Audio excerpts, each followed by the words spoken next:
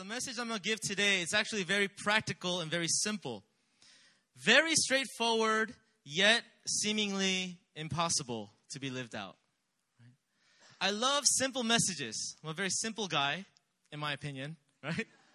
And I love reading passages where it's just very straightforward. But I read this passage and I get struck to the heart because I know from experience how many times I've failed, right? What I'm about to preach is something that only God's grace can do. And I believe that this small and practical section of this text we're going to read is going to really truly build up our community moving forward. You know, our church, we've been in this limbo for a while. We've been in this transition season. A lot of questions I ask, a lot of questions that you're probably wondering is, where is our church headed? What is the vision for our church? What's the purpose for our church? Are we going to go anywhere? How long is this limbo season going to be? You know, I've been thinking those things. And as I read this passage, I feel and I hope that as we get into this word, I hope that it will breathe some vision for us moving forward. I hope that as I preach this, it's going to breathe some hope. It's going to breathe some more clarity into our minds as we're moving forward into this transition. Amen? Pastor Kate read the passage, but it was like days ago. So I'm going to read it again. All right? Read it again. Romans chapter 12, verse 9 through 13. It says, Apostle Paul says, "Let love be genuine or sincere. Hate what is evil. Hold fast to what is good. Love one another with brotherly affection." Another translation says, "Be devoted to one another with brotherly affection. Outdo one another in showing honor. Do not be slothful in zeal, or never be lacking in zeal, but fervent in spirit and serve the Lord. Rejoice in hope, be patient in tribulation, be constant in prayer. Contribute to the needs of the saints and seek to show hospitality."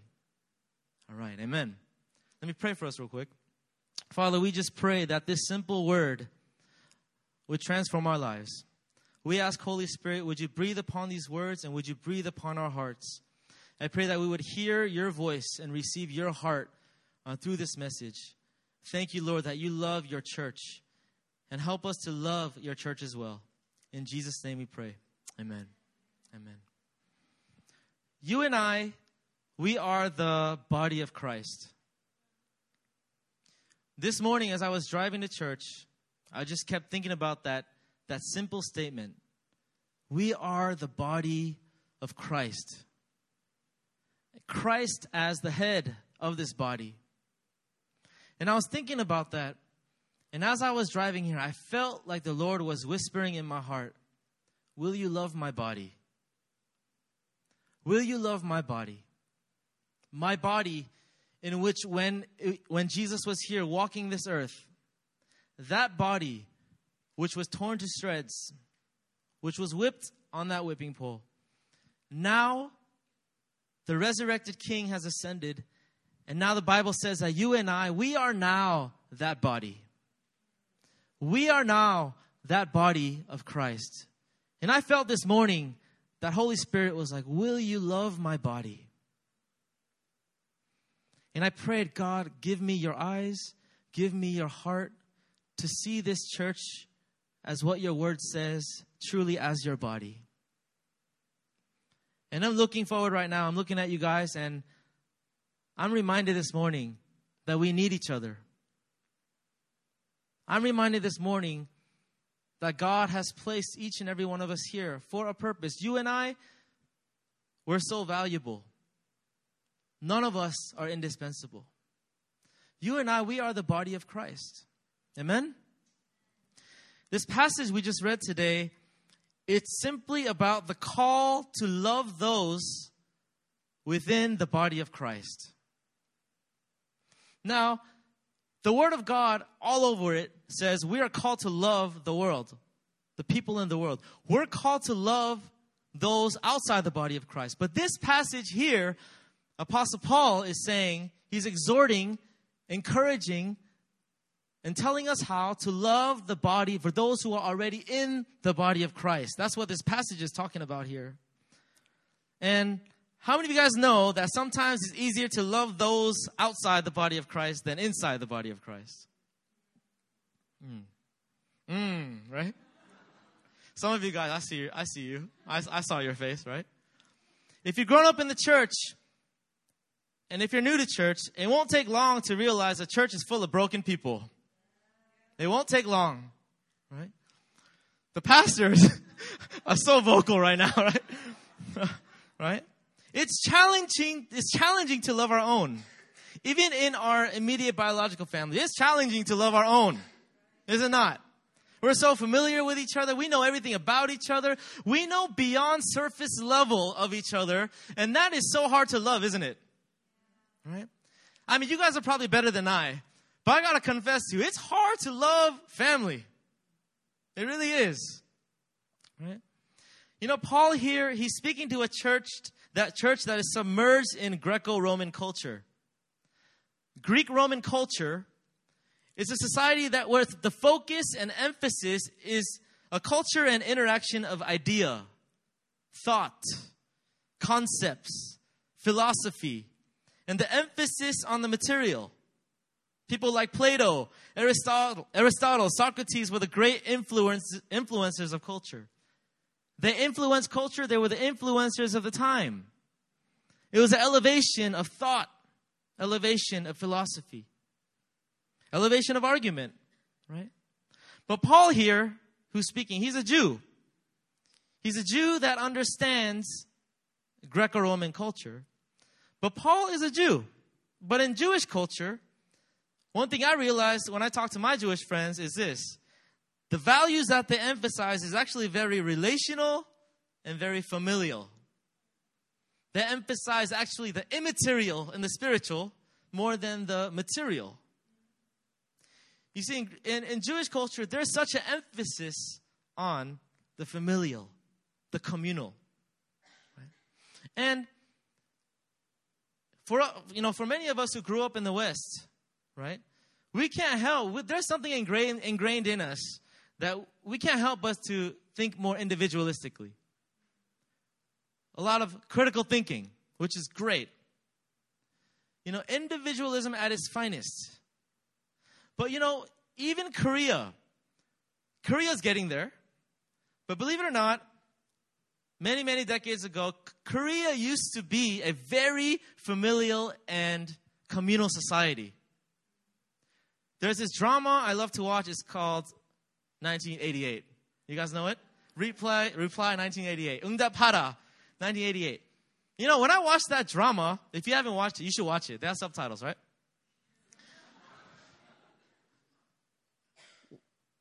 It tugs at my heart when I watch this drama. There are times I'm watching it, and then I have to pause it. I'm like getting a little emotional. I'm like, man, like it brings me back. You know why I get emotional about it is because it tugs at something that I desire in my heart. There's something inside of me, and there's something inside of us that desires community and that family feel. Because a long time ago in Korea, it was very familial. Neighborhoods, they were all friends with each other. You know, if I was living in a house back then and I ran out of kimchi, you know, I would just go next door and I would just barge in and be like, do you guys have any kimchi? And they would give me some kimchi. All of society was one family. Even when I was living in West Africa, I used to live in Gambia for a year and a half. I loved living there. I felt so alive. You know why? Because it was so familial. It was so communal. Everyone invited everyone. Everyone's mindset is we're all family. Right? There's something inside of us that longs for this. Right? Paul here, he's speaking to a church in Rome, a community of both Jews and Gentiles. This church is filled with differences upon differences. Differences in culture, right? Differences in class.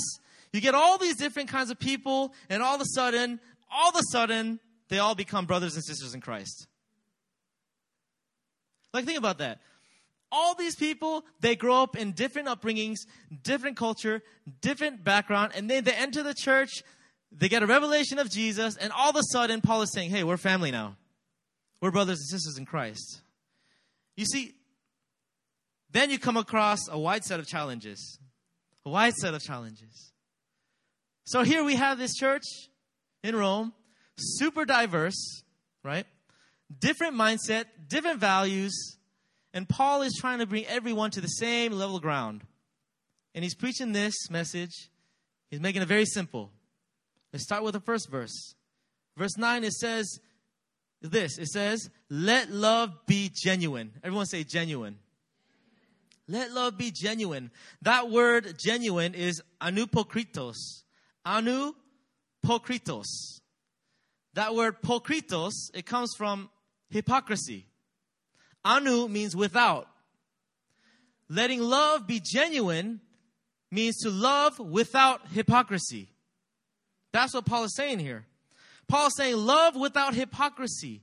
Let love be genuine. Let love be for real, for reals. Right? Love like you claim you believe.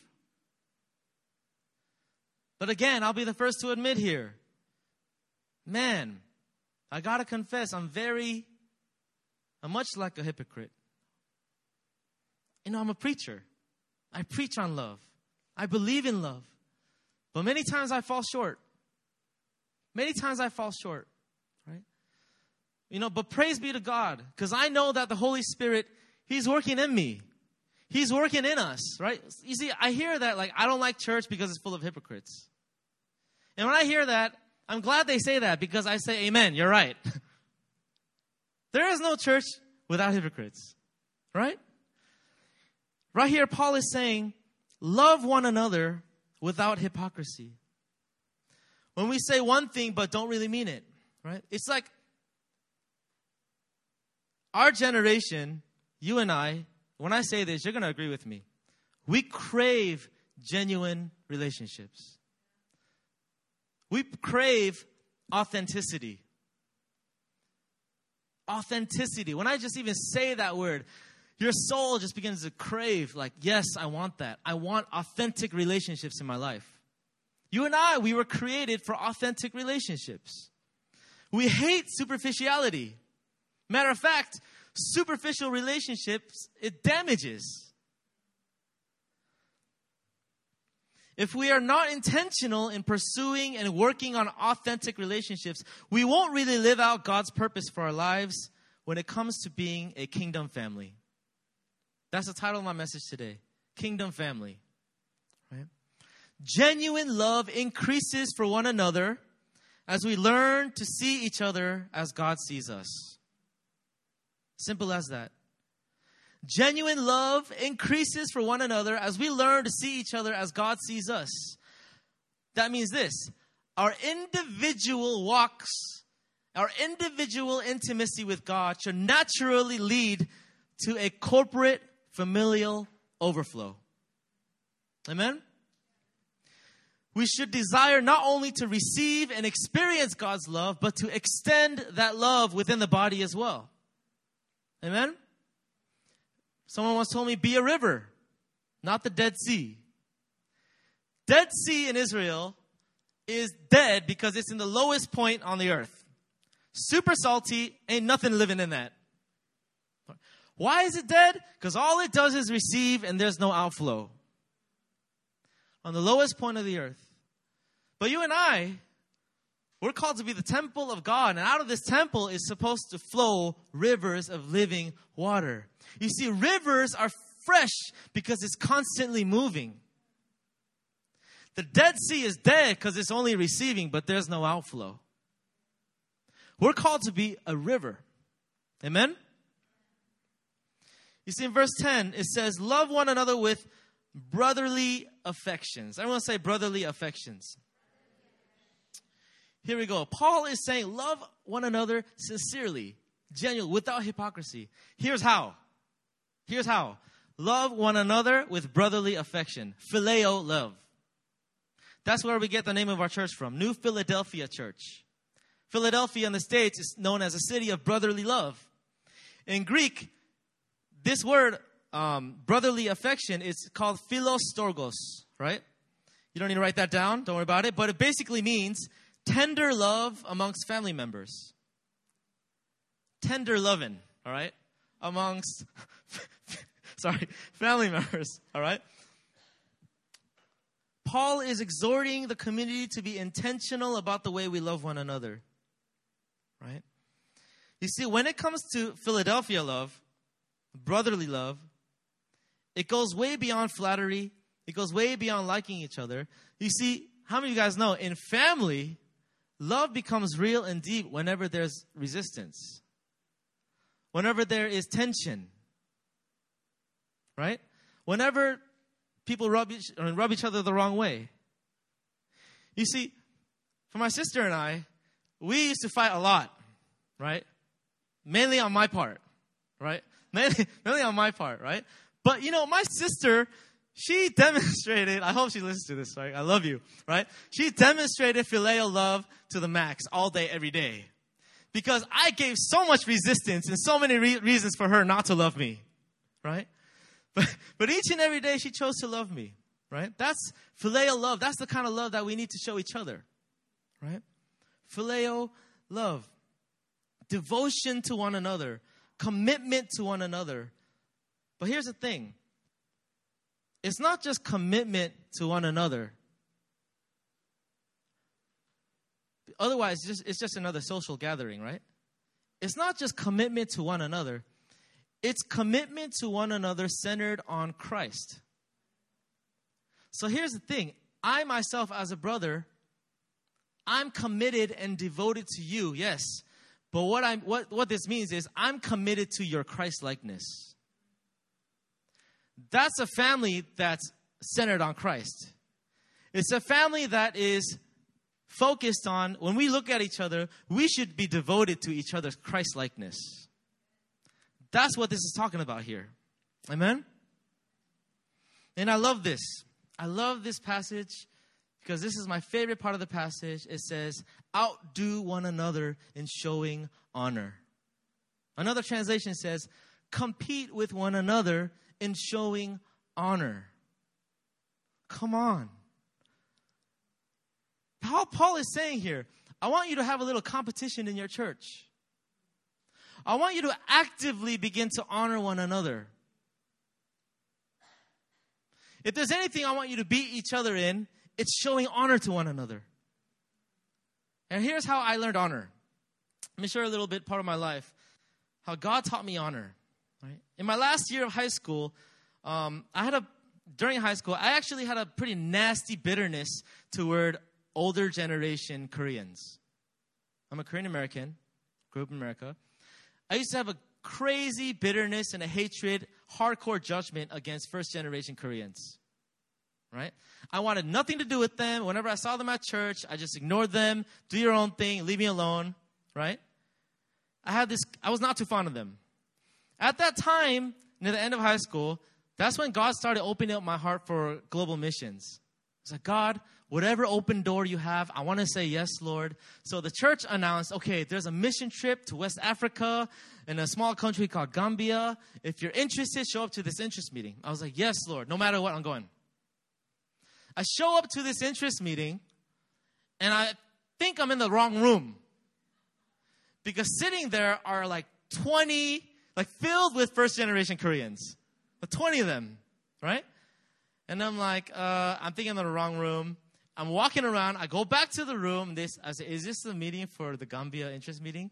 And then they're like, yes, it is. Please come in. And I'm like, okay. What I didn't know was that this trip, it was an intergenerational mission trip. I thought it was just going to be an English ministry with the youth and college students, but I found out that it's youth, college students, and adults. And I said, I'm not going. And then God, he convicted my heart. Long story short, I ended up going. Now, at this mission trip, the craziest thing happened. You see, God brought me on this mission trip, not to save the world or anything. God brought me on that particular mission trip to heal my heart toward the bitterness against the Koreans, older Koreans. This is what happened. At that time, I was a teacher in the youth group, right? I go on this mission trip, and I'm talking with these parents. They're asking me all these questions, and I share my testimony, right? I share my testimony. I don't have time to share my testimony today. But long story short, pretty much I got caught selling drugs. I went to jail and I encountered Jesus. And then I got saved, all right? Long story short, all right? I'll share another time. But I share my testimony and all these parents are coming up to me, right? And then I found out the craziest thing. I didn't know this, but, my class, I was a teacher in youth group. The students, for some particular reason, all these students, their parents are on this mission trip. And they're coming to me and they're saying, I'm trying to love my child the best I can. Can you give me some advice on how I should love my child? Because in my testimony, it was actually the way that my dad treated me that I got saved. And then I'm like, okay. And they're telling me all that they're doing. They're being very manipulative, very controlling. Don't do this, don't do that. Very pressuring, comparing their children with other children. I'm like, no. Don't do any of that. Right? And I simply share my story. And for the first time, I hold hands with them. And we're praying for their children. And then I'm like, hey, they're not so bad after all. And then I begin to fall in love with them. God begins to heal my heart.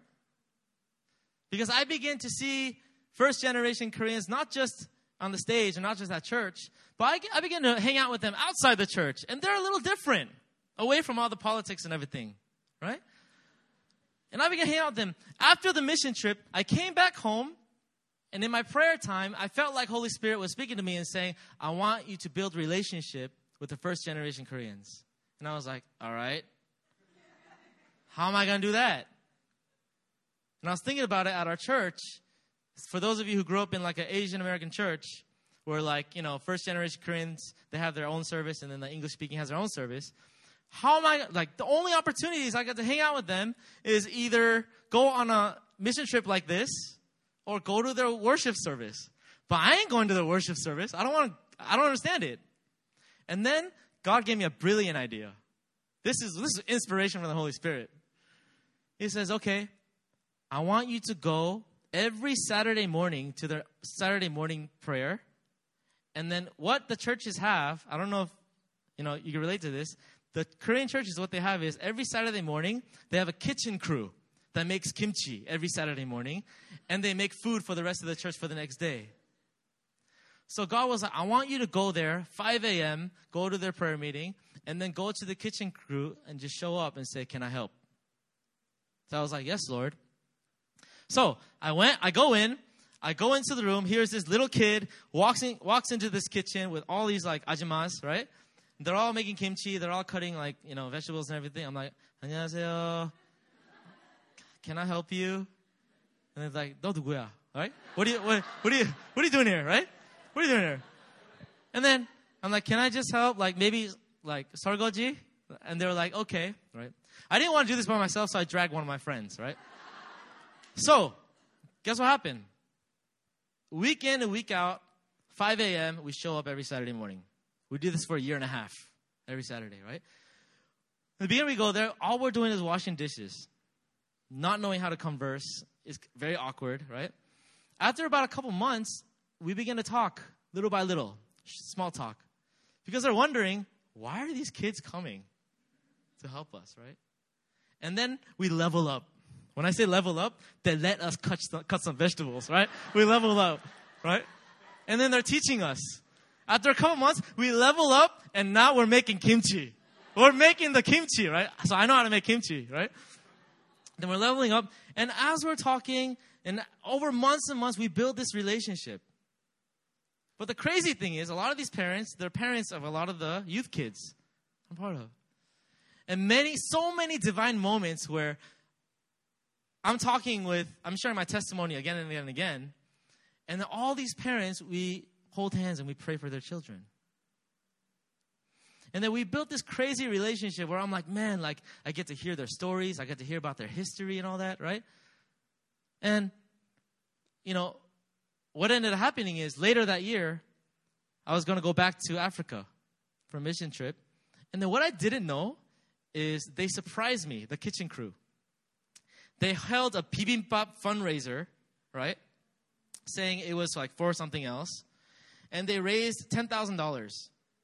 one day. At the end of that day, because I help with cutting all the stuff, right? They come up to me and they said, actually, we did this for you.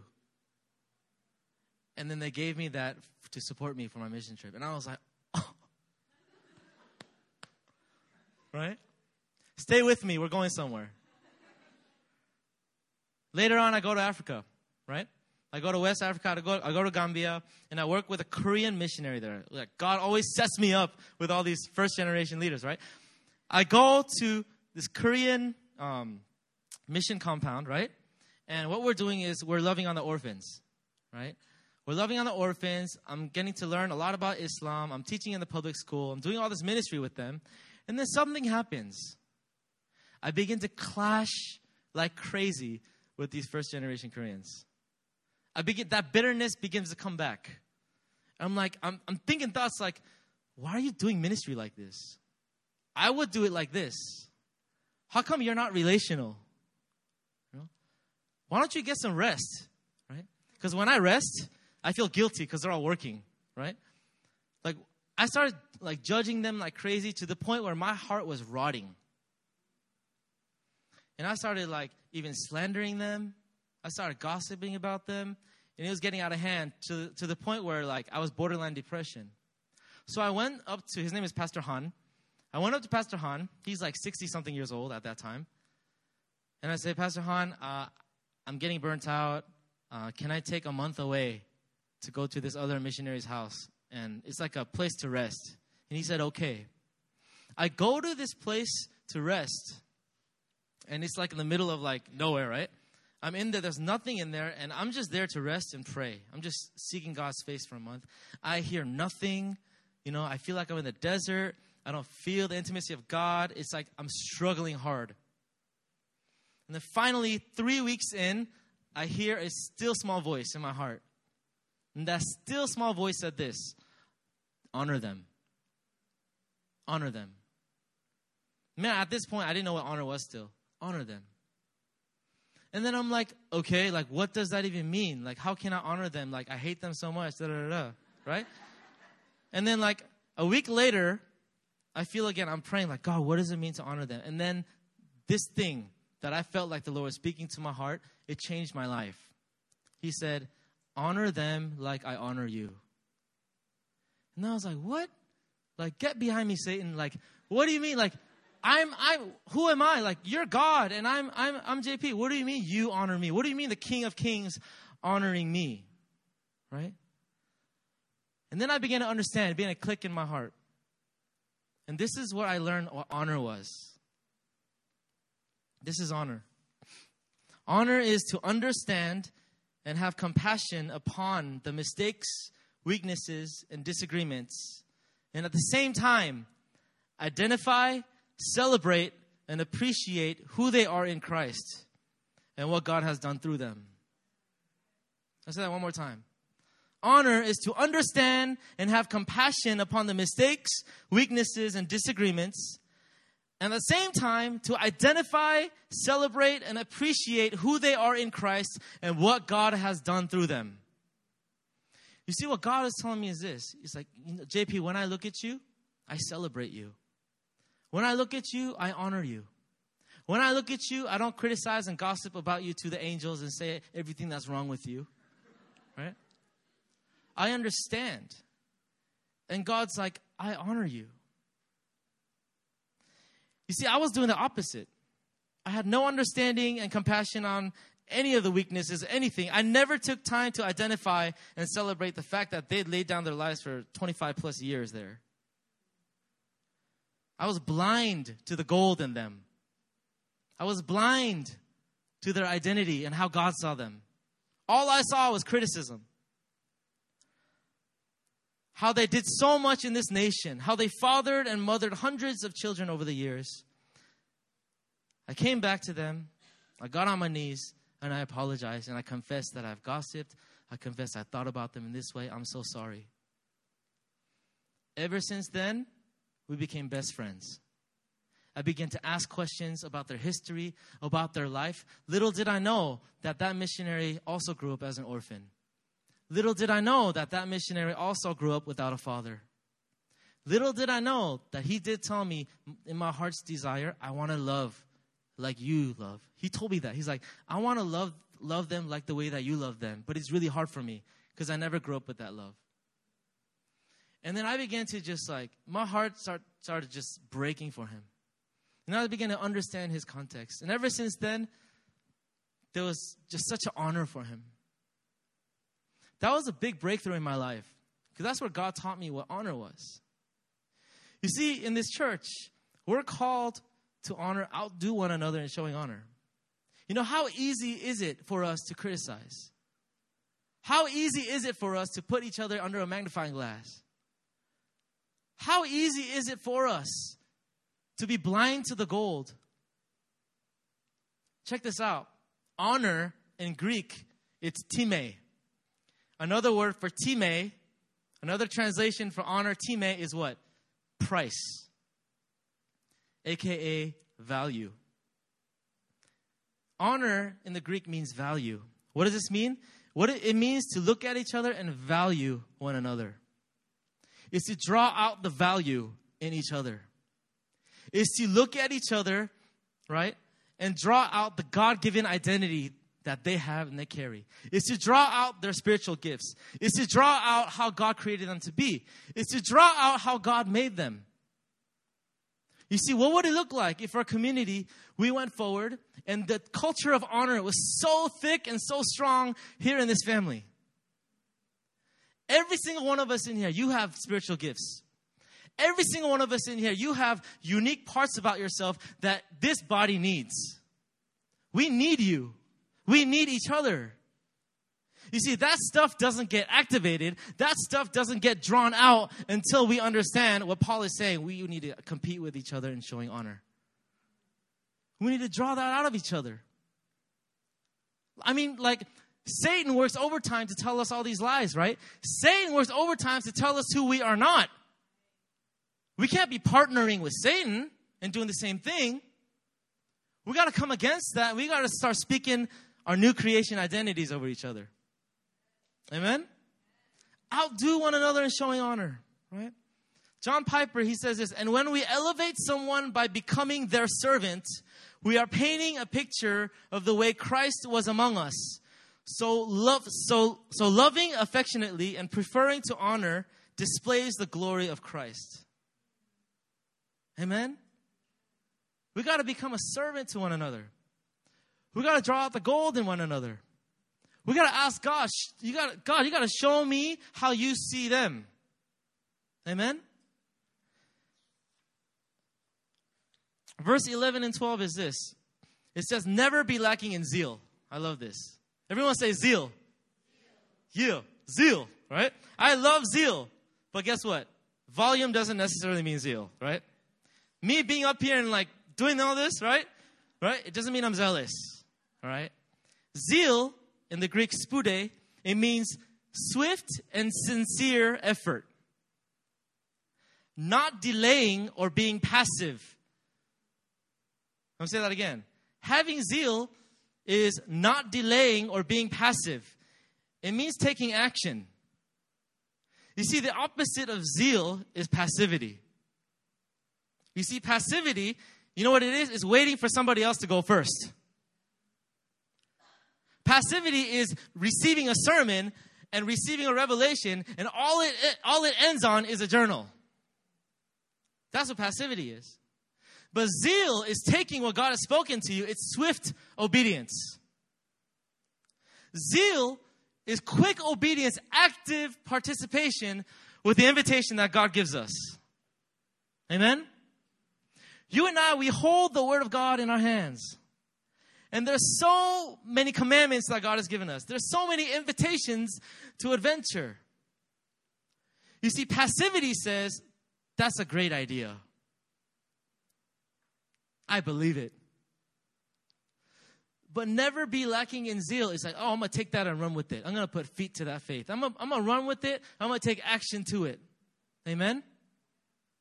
No more passivity in the name of Jesus. Amen?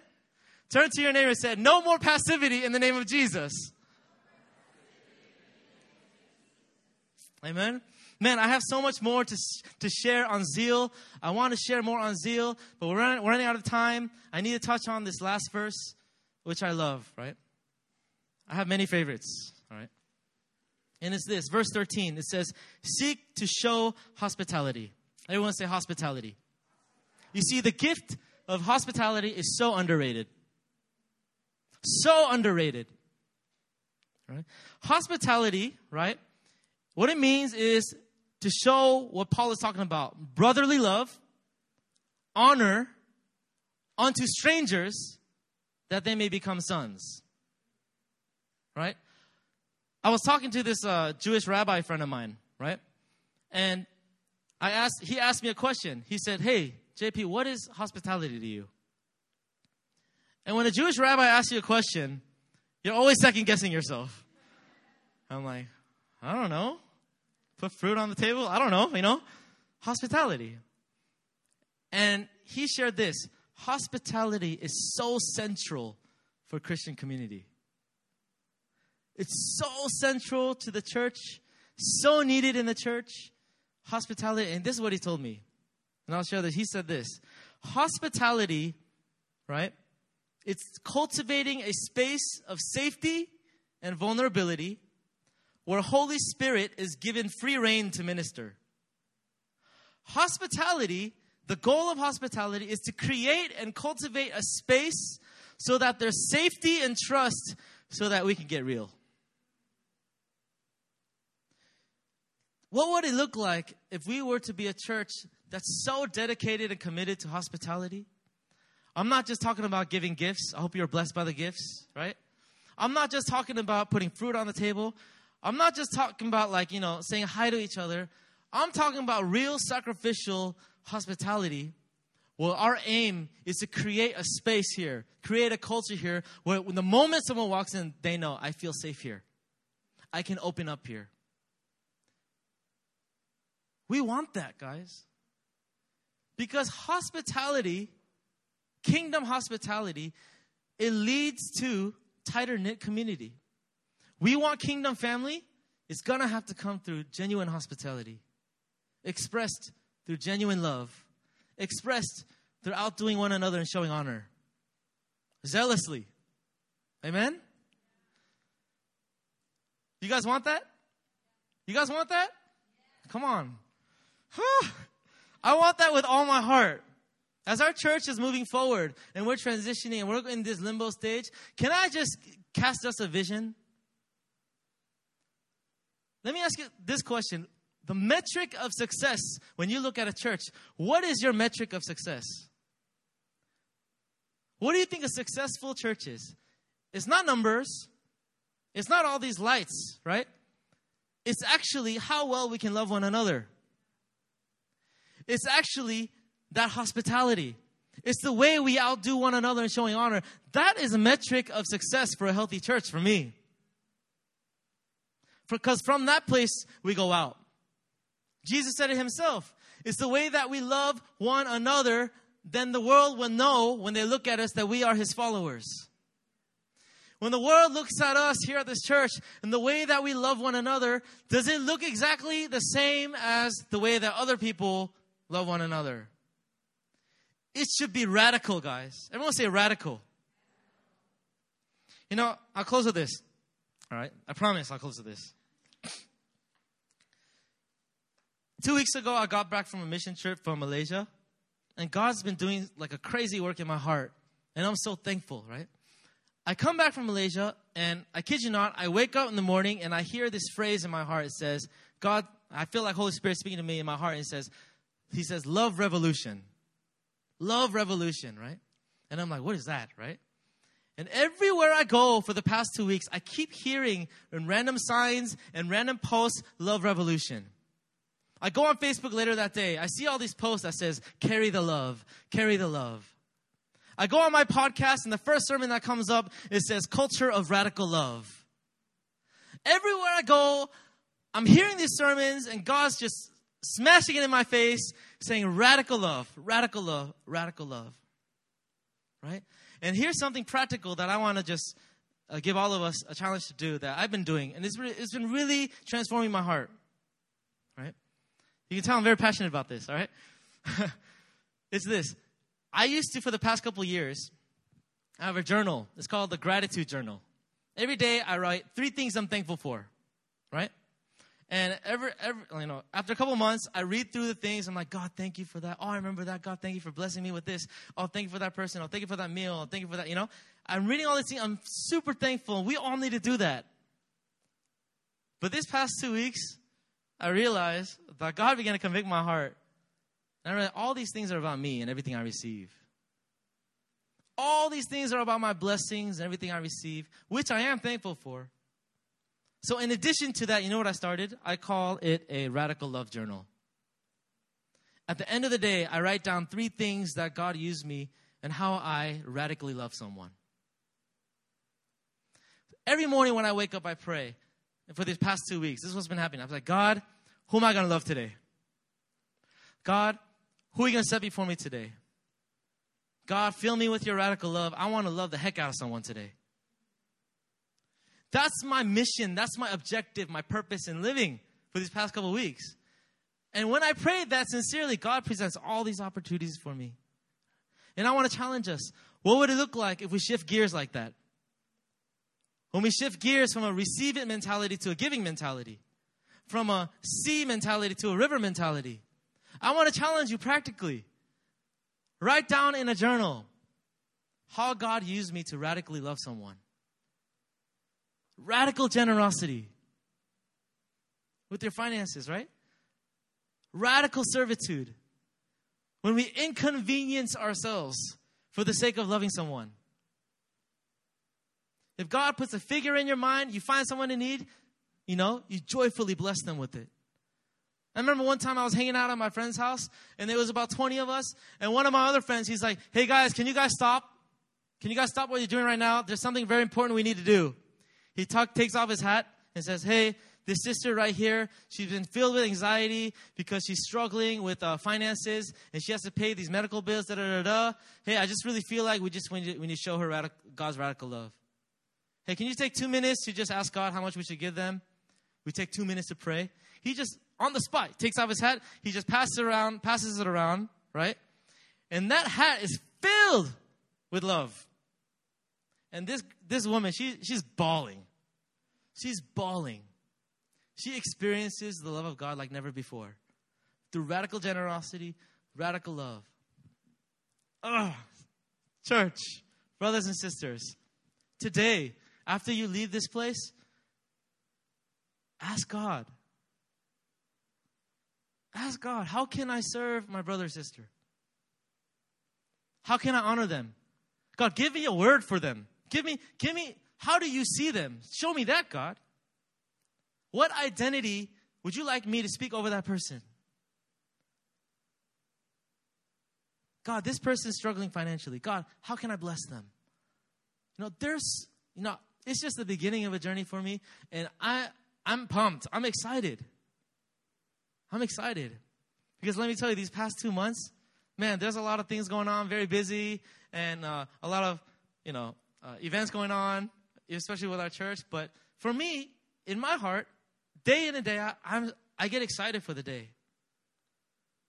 Okay, there's a bowling program, there's a church program, there's a work thing, these are all just platforms for me now. I don't want to stress out about these things anymore. For me, I'm like, okay, God, in this opportunity, how can I love someone? Right? So that's what I want to challenge us with today. Zealous love. I'll just read the passage one last time, and then we'll pray. All right? The Word of God says, let love be sincere. Hate what is evil. Hold fast to what is good. Be devoted to one another with brotherly affection. Outdo one another in showing honor. Do not be slothful in zeal. Be fervent in spirit and serve the Lord. Rejoice in hope. Be patient in tribulation. Be constant in prayer. Contribute to the needs of the saints. Seek to pursue hospitality. Amen.